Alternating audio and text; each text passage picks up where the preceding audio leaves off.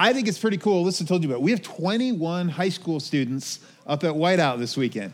I think that's really cool.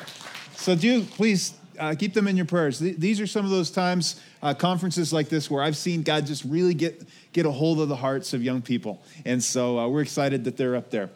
We are launching a new series today called Kingdom and Cross, a continuation of our verse-by-verse series through the book of Luke. We started the book of Luke about a year ago, and we've been taking it in about 10 or 12-week chunks, and then we'll take about 8 or 10 or 12 weeks to do something else. So we did the book of Ruth, and we just finished our series on love languages, and we're going to dive back in here to the book of Luke. And I love teaching verse by verse through the Gospels. It's just so amazing to look at the words and at the actions of our Savior. And so I love this. One of the other cool things about teaching verse by verse through Scripture is that you don't get to skip stuff, right?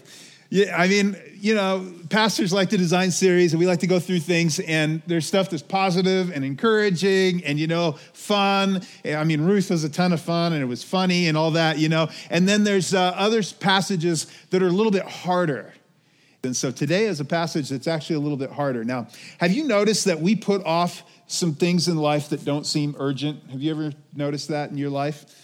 They can be things we know are a big deal, but we put them off if they don't seem urgent. And sometimes I think the reason that is because we don't understand the urgency of the situation. There's sometimes where we're in a situation, we just don't understand how important it is, especially sometimes younger in life. We don't understand the importance of these decisions for the rest of our lives, right? One time, my dad let me drive right after I got my license. I was 16, and my dad let me drive his, I think it was a 1976 Jeep Wagoneer.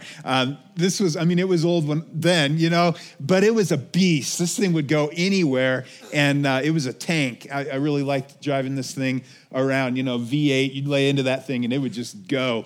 So I drove that thing around, and I wasn't really, all that knowledgeable about mechanical things. So one day as I'm driving, a little light goes on the dashboard in the shape of an oil can. And I think, that's interesting. Maybe at some point I should check that out and see what that's all about, right? And I just kept driving. And what happened. A short distance later, the engine seized up. And a whole engine later, the Wagoneer was back up and running, right? And my father was not particularly happy with me for that whole little escapade, right? Because there's some lights you don't want to ignore. This may be good for some of you. This may be worth the price of admission here today for some of you. Don't ignore that, okay? Young people, if an oil can light comes on, just stop where you are, right? There's some lights. Some of you, I've got a really old car now, and the check engine light's been on for years, right? It's just the way it is, and everything's fine. So some of you, you ignore that light, but you don't want to ignore the oil can light. And so sometimes we just don't understand the urgency of a situation, right? Now, sometimes we understand the urgency. We understand this is a big deal, but we don't feel the emotional weight that we should around the issue until it becomes a crisis in our lives. Maybe some of you have experienced that too. Maybe some of you have put off that dental appointment that you needed to make, and you put it off, and you knew I should probably get that tooth checked out, and it hurt a little bit. And then one day you woke up and you could not get out of bed. You could not move. Your whole head was pounding, and you couldn't put it off any longer, right?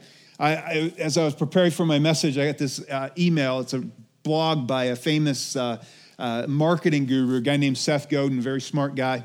He said this: human beings in our culture are wired to pay attention to problems that are A, visible, right in front of our eyes, not microscopic or far away. Second thing is symptomatic, that if the problem has symptoms and the symptoms are painful or getting worse, then you have our attention, right? And the third thing, one of the other things that he said, are problems that are status driven. And he said, this is an interesting one. You don't always think of it this way. But it turns out we like to focus our attention on things that will move us up the social hierarchy in some ways, which is why we'd prefer to solve the, get the bigger house or, buy the bigger, nicer car versus pay off the debt that's lingering over there, right? It's also, he says, this is a part of the reason why it was such a hard thing for the society to start to curb teenage smoking, was because the symptoms were way down the road, And then B, there was actually a social hierarchy kind of thing. It was kind of cool, right? And so it wasn't until it kind of started becoming uncool in the culture and difficult and expensive that the problem of teenage smoking started to go away. And basically what Seth is saying is that we tend to ignore important things that are critical to our long-term well-being. And the passage we're going to look at today in Luke is going to challenge us to live with a sense of urgency when it comes to living for Jesus. See, some of you might have the idea that, I'll get serious about following Jesus later in life. I'll get serious down the road. I mean, right now I got all this stuff going on, but later on, I'll take my faith seriously. And the words of Jesus that we're going to read today are going to show you may not have that luxury. You may not. And like I started out saying, as we preach verse by verse through books of the Bible, you don't get to skip stuff. And this text isn't one of Jesus' kinder, gentler teachings. Like, let the little children come to me. We like that one, Or don't judge. Like, don't judge me, bro. We like that one, even though it means a different thing than you think it means, But we like that one. We like that. Or blessed are the peacemakers.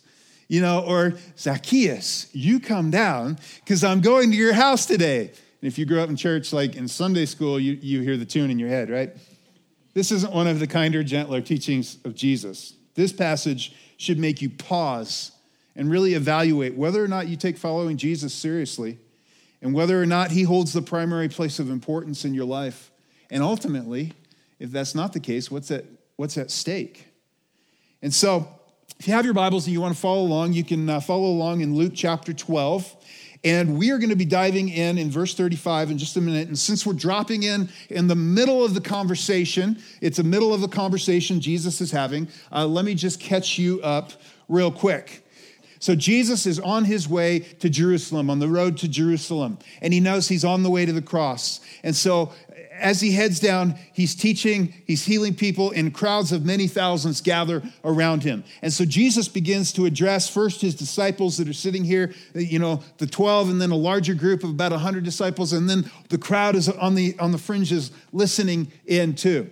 And the verses right before this, Jesus goes on, he's teaching his disciples on how to live a life free of worry and anxiety, and how to get your focus on things that matter eternally.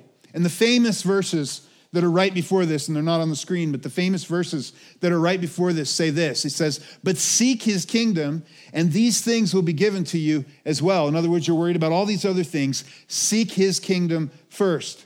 Do not be afraid, little flock, for your Father has been pleased to give you the kingdom. In other words, he's giving you the most important thing you could ask for. And so, because of that, sell your possessions, give to the poor, provide purses for yourselves, or savings accounts. They didn't have them then. Provide savings accounts for yourself that will not wear out, a treasure in heaven that will never fail, where no thief comes near and no moth destroys. For where your treasure is, there will your heart be also. That is the context of what we're talking. He's talking about stewardship. He's talking about generosity. He's talking about leveraging your time, your talent, your treasure for the sake of the kingdom of God. Because ultimately, that's where you find value that lasts eternally. He's saying, hey, don't sacrifice 80 billion years, in heaven, amazing years, for 80 mediocre years of pleasure here. That just doesn't even make sense. And the billions, just because that's about the biggest number you can comprehend, right? Eternity goes way beyond. Saying don't sacrifice eternal things to be focused completely on the here and now. And so that brings us to verse 35. And here's what he says in verse 35. Be dressed, ready for service, and keep your lamps burning, like servants waiting for their master to return from a wedding banquet, so that when he comes and knocks, they can immediately open the door for him. Be dressed, ready for service. And literally this word means, in the King James, it actually says, gird up your loins. which it sounds kind of weird to us today, right? But what it means is tuck your robe up. They would wear robes in the culture. And if you wanted to run, that was pretty hard to do in a robe. If you wanted to work hard, that was pretty hard to do in a robe. And so they would actually wear a belt around their waist and kind of tuck the robe up around their waist so they're ready for action.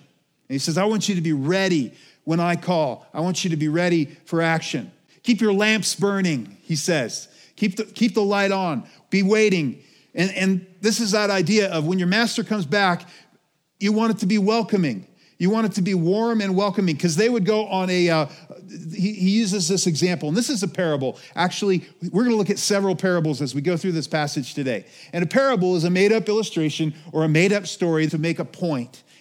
He says, hey, it's like your master, a master that goes away to a wedding feast. And at the time, they didn't wear watches. They didn't have, calendar reminders that popped up 15 minutes before appointments in their phone and all that.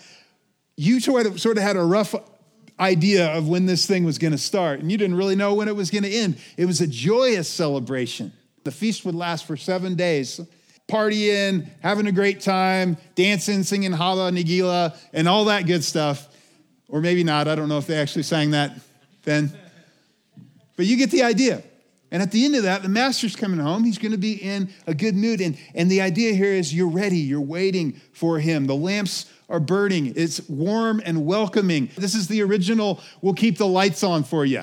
You remember the old Motel 6? That guy's voice, we'll keep the lights on for you, right? This is the original. My kids...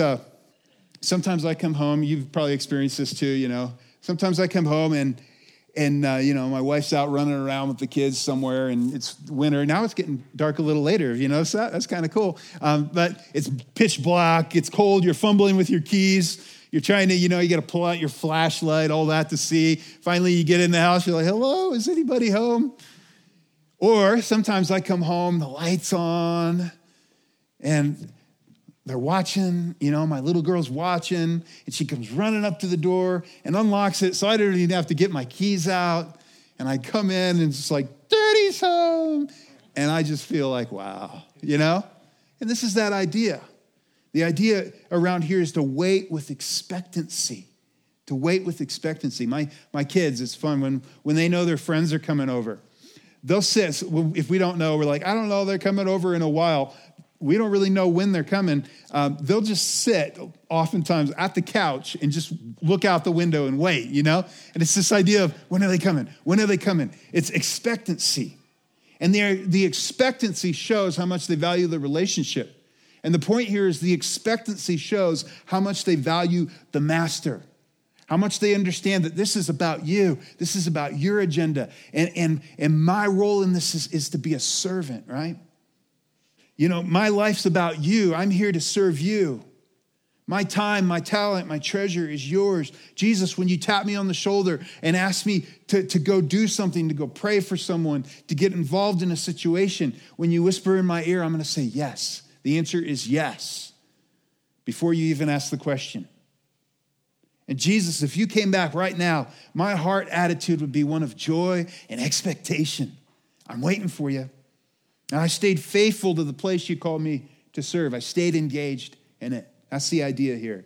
And Jesus goes on to say in verse 37, it will be good for those servants whose master finds them watching when he comes. And then Jesus throws them for a loop. Truly, I tell you, he will dress himself to serve. Will have them recline at the table and will come and wait on them. It will be good for those servants whom the master finds ready, even if he comes in the middle of the night or towards daybreak. Jesus said the master will actually serve the servants. What? And Jesus illustrates this beautifully. Just a short time later, you remember this is towards the end of his ministry. He gets down at the event known as the Last Supper and takes the towel, the basin and the towel. And in doing something that only the most menial slave in the culture would ever do, he washes the feet of his servants, of his disciples, in this beautiful display. And the idea here is Jesus is saying, the master actually will serve you. It's this idea of humility, that those are waiting with joy and expectation, faithful to what he's called them to. It's going to be good. it's going to be good for that person. And there's going to be an incredible reward. There's going to be eternal reward. Verse 39, but, and here's where it starts getting a little hard. But understand this, if the owner of the house had known what hour the thief was coming, he would not have let the house be broken into. Now, this is a different illustration. Jesus has moved on to a different one, right? You also must be ready, because the Son of Man will come at an hour when you do not expect him. A thief does not announce when they're coming, right? And so Jesus says, the Son of Man, which is his way, it's a reference to Daniel, one of Jesus' his favorite ways of referring to himself all throughout the Gospels. He says the Son of Man will come and you're not going to expect him. And here he introduces this theme of the return of Jesus. And it's one of the central hopes. It is the central future hope and expectation of our faith. It's not a secondary or an unimportant thing. And oftentimes a couple things happen in churches is that either we fixate on end times, and pull out the charts and calculate the letters in people's names and try to figure out who the Antichrist is, all that kind of stuff. And people like to geek out on that. Or we just kind of ignore everything when it comes to the end times and place almost a secondary importance on the return of Jesus, not really take it seriously. And that is a huge error, because Jesus, he makes it so clear. In John, he says, if I go to prepare a place for you, I will come back and take you to be with me, that you may also be where I am. That's a promise you can cling to, isn't it? Thessalonians, Paul talks about this. He says, first, your loved ones. This is the hope that you will see your loved ones again. He says, after the dead in Christ rise and are caught up with Jesus, he said, we who are still alive and are left will be caught up together with them in the clouds to meet the Lord in the air. And so we will be with the Lord forever. In Acts 1, Jesus, right after the resurrection, after he's appeared to the disciples for a period of 40 days, one time he appears to 500 at one time. He has this moment where the disciples go, Lord, is now the time? I mean, you died, you rose again. We didn't see any of that coming, but is now the time you're going to restore the kingdom to Israel? In other words, all these hopes, all these expectations. And he goes, hey, it's not for you to know the time or the place that my Father has set. That's not for you to know. But go back to the city. You will receive power when the Holy Spirit comes on you. And then you're going to be my witnesses everywhere in the world. You and those that follow after you will take the message of the gospel, take the message of Jesus to the ends of the earth. And then right in front of them, he ascends up through the clouds. And they're sitting there staring like, I wonder where he went. I don't know. He disappeared behind that cloud.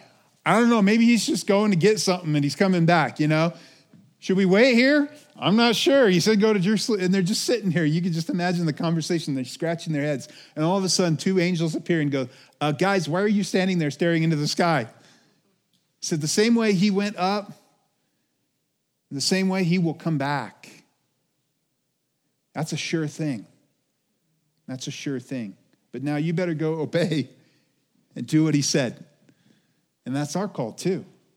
And here's the thing you need to understand about this, and this is something that the disciples didn't understand yet at this time, is that we live in what we call the time between the times, or we call that the already but the not yet. And here's what that means. The big hope and expectation of all the Old Testament scriptures are the kingdom of God, that God himself, the kingdom of God will come.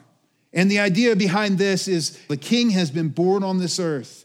And in the coming of the king, the kingdom has come with the king. And Jesus says things like the kingdom of God is drawn near. It's drawn near. It's in your midst, he says. He says, my kingdom's not of this world.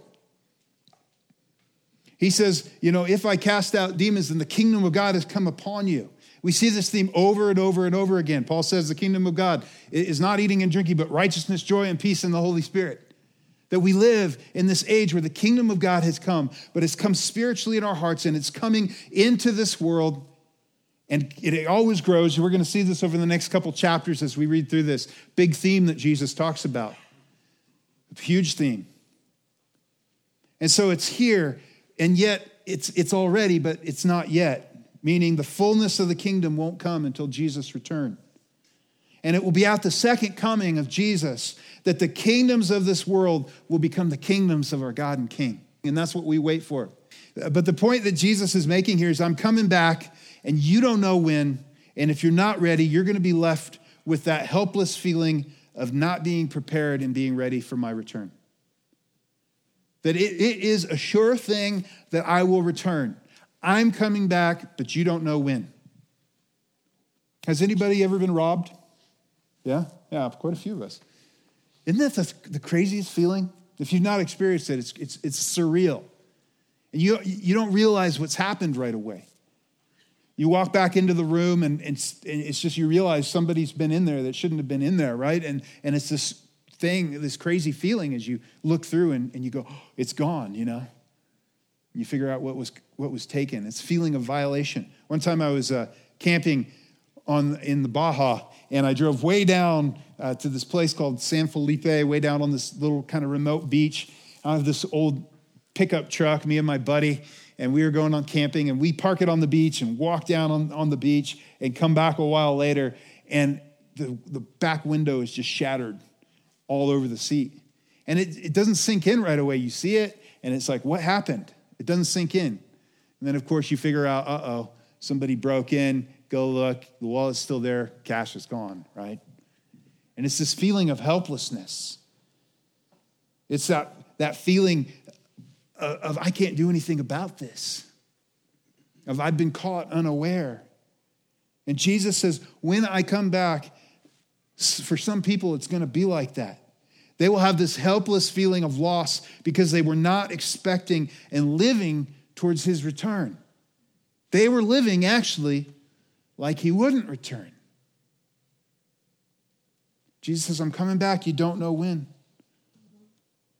Paul says it this way in Thessalonians. Brothers and sisters, about times and dates, we do not need to write you. Why? Because Jesus says you won't know when. For you know very well that the day of the Lord will come like a thief in the night. Thief doesn't announce himself. He just shows up, right? But you, brothers and sisters, are not in darkness, so this day should surprise you like a thief. In other words, it'll be a surprise, but you won't be caught unprepared if you're living with the reality that he's going to return. And Scripture teaches repeatedly this idea that Jesus says in this verse. It speaks repeatedly of it, that you need to be awake, you need to be alert, you need to be expectant for his return.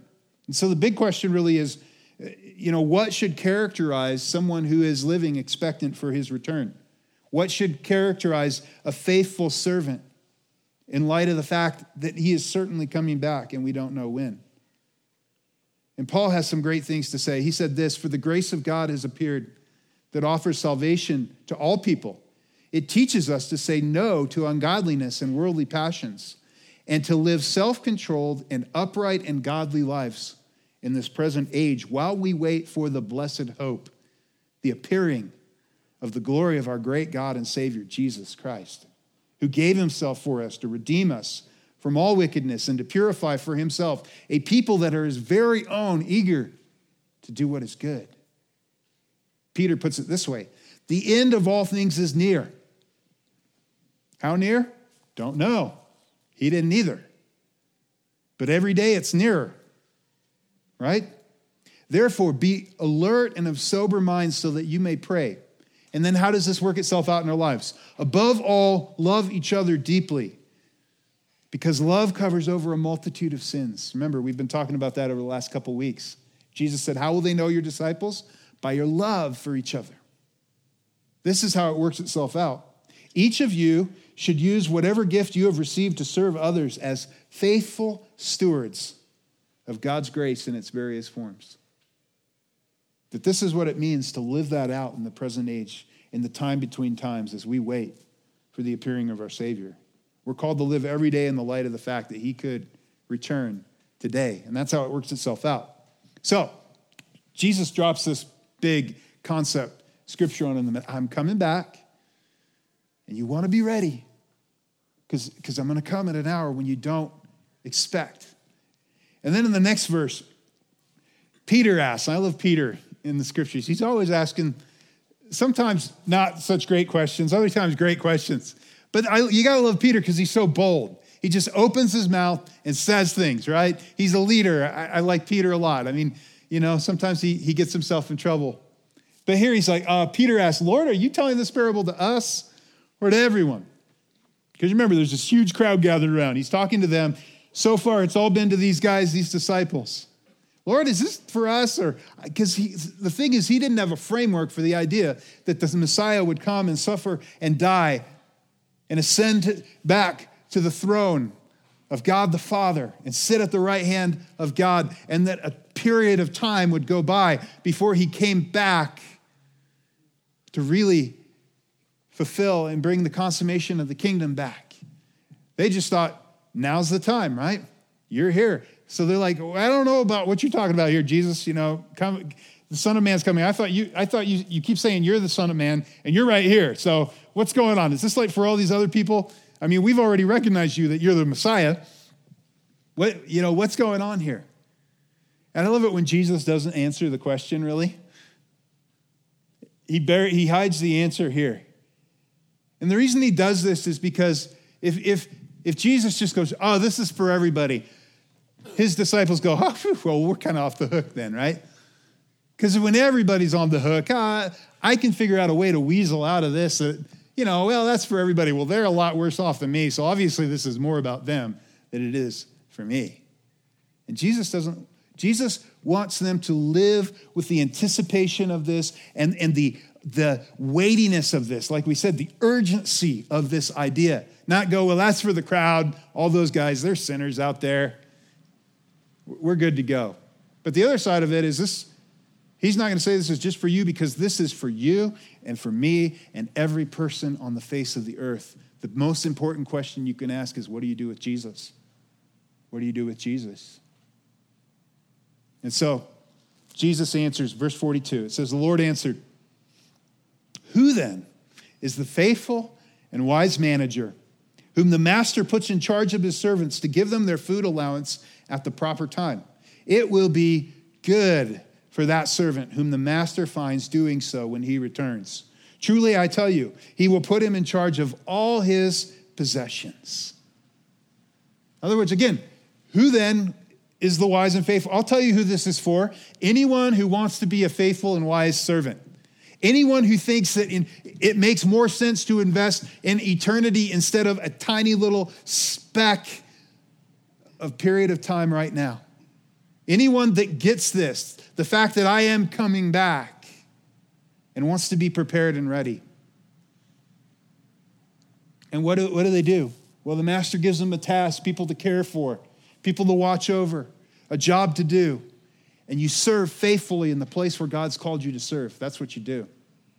You serve faithfully, and he says it will be good for those who serve faithfully in the place that God's called them to. Truly, I tell you, verse 44, you put him in charge of all his possessions. And to the one who serves faithfully where God's called him, there is an incredible reward when Jesus returns. The faithful, wise manager remembers that he is a manager. He is a servant. That the story isn't about him. That the stuff isn't his. That he's just called to manage his time, his talent, his resources, right? That God's given him a life, and that life belongs to God. Paul says, you've been bought with a price. If you're here and you follow Jesus, your life belongs to God. That was part of the transaction. It wasn't just a simple prayer. It was the fact of, my life is yours. It's acknowledging that. My life is yours. Now, what do you want me to do, God? What do you want me to do? Now Jesus gets to this next section. And like I said, this isn't the kinder, gentler parables of Jesus. Check this out. But suppose, the servant says to himself, my master is taking a long time in coming. And he then begins to beat the other servants, mistreat people, both men and women, and to eat and drink, live it up, and get drunk.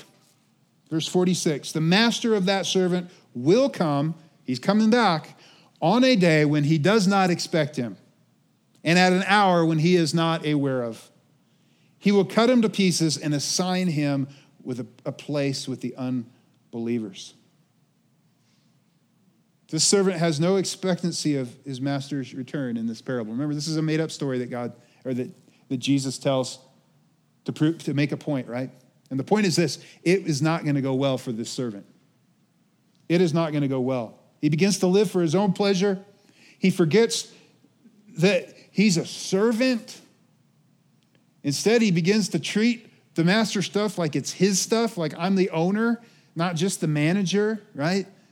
One time we were on vacation and this friend let us stay. He had a friend that was a photographer. He let us stay in this really nice little guest house and for free. And so my son was only 18 months old at the time. And he was a messy little boy, right? As all of them are at that age. It's a hard time to go on vacation. And we were on vacation with him. And we literally set up like a station on the floor next to a wall because we didn't want him to destroy, because we knew it wasn't ours. We wanted to take such good care of it. And this guy starts to think it's all ours. It's all about me. The story's about me. It's for my pleasure. It's for my enjoyment. And what inevitably happens when you start living for yourself is you begin to hurt other people, right? You begin to wound other people that you've been called to care for. And the scripture shows how God feels about this. Now, there's all sorts of theological questions that this little parable raises, and I don't have time to get into them all here today. But let me just say this, when it comes to this, because it's a sobering passage. It's like, whoa, Jesus, that's pretty intense. Here's the thing that you need to wrestle with. For someone who there's no remorse or no repentance over sin, ongoing sin without, remorse or repentance, there's no love or affection for God, whose life shows consistently that they're all about themselves and living for their own pleasure, and who in the process hurt and damage other people. Man, a good question to ask is, am I really a follower of Jesus? That's the necessary question to ask. Paul says in one point, test yourselves and see if you're in the faith. Examine yourselves. Or do you not recognize this about yourselves, that Jesus Christ is in you? His Holy Spirit lives in you, unless indeed you fail the test. In other words, if your life shows no fruit ever, Jesus talks about this too, the vine and the branches. If your life shows no fruit and it's all about you, just because you go to church, that should not be a big comforting thing to you. This should be a sobering thing. You should really stop and evaluate your life and whether or not you really are a follower of Jesus. Verse 47. The servant who knows the master's will and does not get ready or does not do what the master wants will be beaten with many blows. But the one who does not know and does things deserving punishment will be beaten with few blows.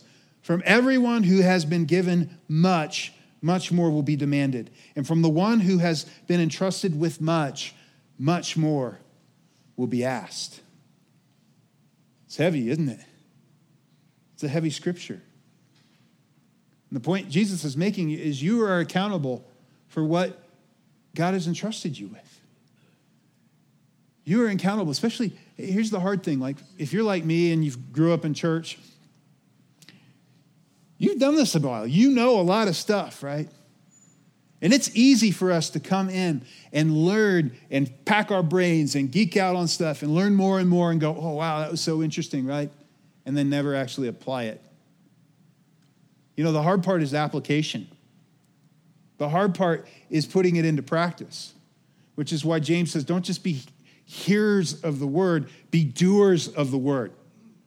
Which is why Jesus says, be like the wise man who builds a house upon the rock. If you're like someone who just hears the words and doesn't do anything about it, you're like the foolish man who built his house on the sand.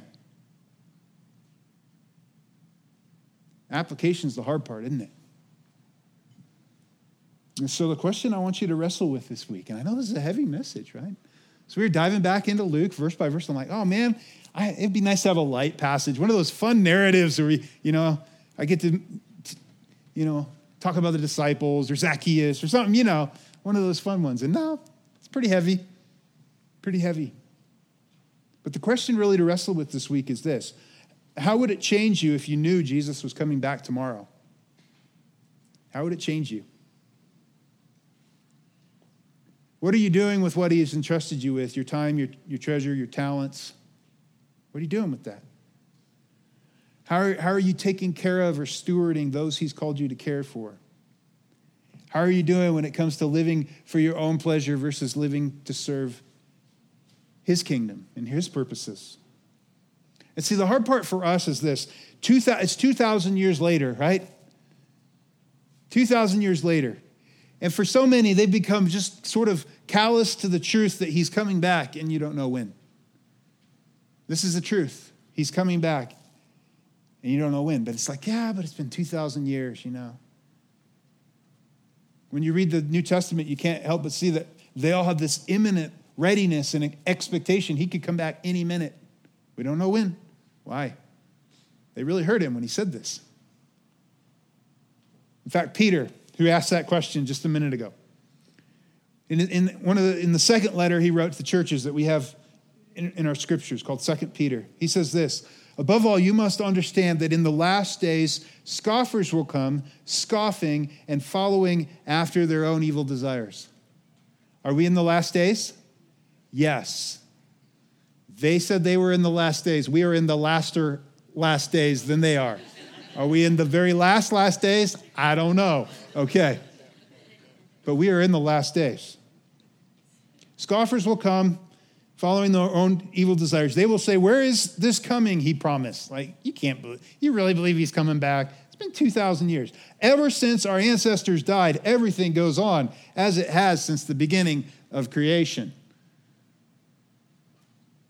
These things just keep rolling, natural processes, nothing changes. You can't really be serious. You don't really believe that. Peter says, but do not forget this one thing, dear friends. With the Lord, a day is like 1,000 years, and 1,000 years like a day. The Lord is not slow in keeping his promise, as some understand slowness. Instead, he's patient with you, not wanting anyone to perish, but everyone to come to repentance. And he goes on to say, but the day of the Lord will come like a thief. That he will come back.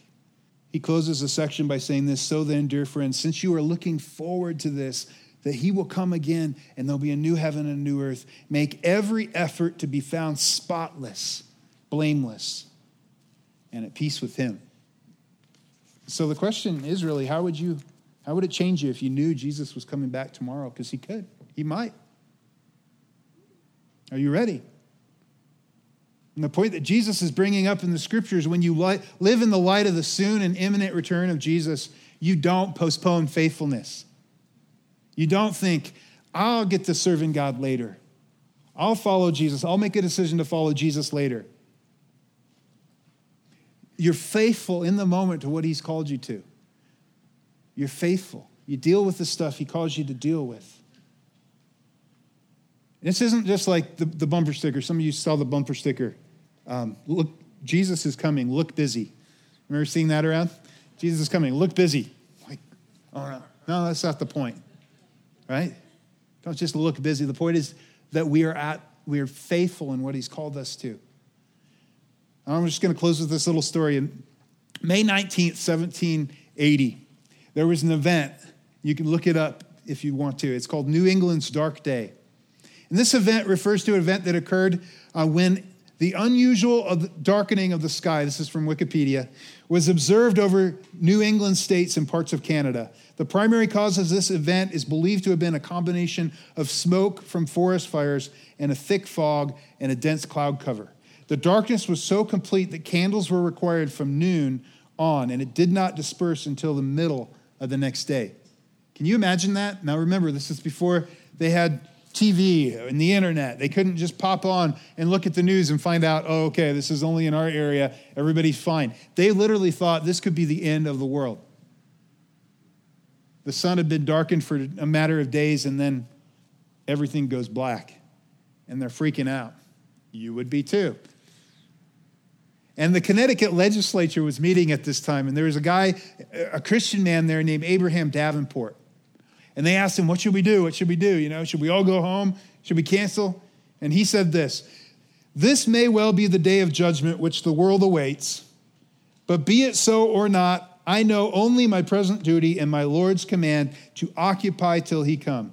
So at the post where he has set me in his providence, I chose for one to meet him face to face. No faithless servant frightened from my task, but ready when the Lord of the harvest calls. Therefore, with all reverence, I would say, let God do his work. We will see to ours. Bring in the candles. And that's what they did. And the point behind this is this, that I want to live in such a way, and I want you, as someone who wants to follow Jesus today in Life Community, I want you to live in such a way to be able to say, I am living my life in such a way that if I knew Jesus was coming back tomorrow, I could still say, I'm doing what God called me to do. Bring it on. We're waiting. We're ready. And I hope that's true of your life.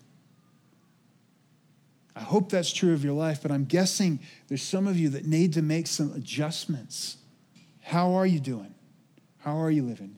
And as we close, and if you want to stand, let me just say this. If you're here and you've never embraced what Jesus did for you in the first place, you've never put your faith and trust in him, here's what I don't want you to do. I don't want you to walk out of the doors and go, man, I better get my act together. That was heavy, right? And so I'm going to, I'm going to make sure I'm in church every weekend, and I'm going to stop kicking the dog.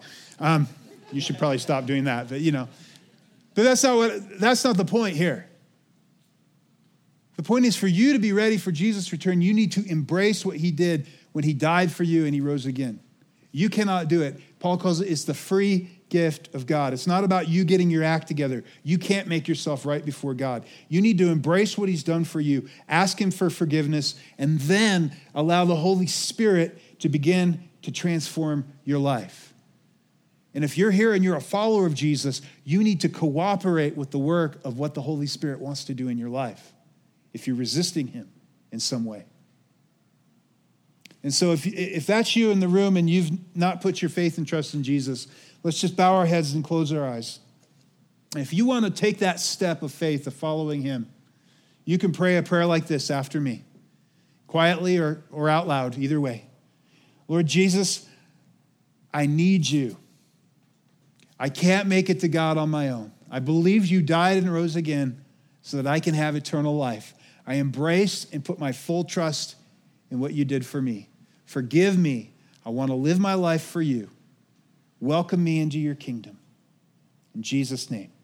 And Lord, for all my other friends, I pray that you just bless them here. You would show them how this applies to them. Thank you for preserving these words, Lord. Would we live with the urgency that you call us to live with? Lord, we love you, and we lift your name up. And we pray these things in Jesus' name. Amen.